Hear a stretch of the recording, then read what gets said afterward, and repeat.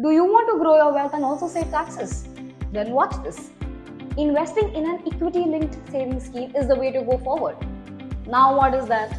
It is a mutual fund scheme that invests in minimum of 80% of funds in equity and equity-related instruments with a lock-in period of 3 years.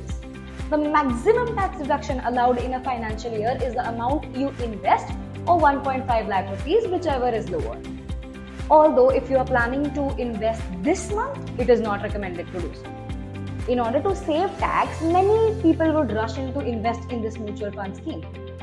As there will be an increase in the money invested in these funds, the prices of the shares held by the mutual fund will increase. Buying the shares at a higher price could add a risk of reaping lower returns. Hence, it is suggested to invest carefully and start your tax planning in the beginning of the financial year, which is April 1st.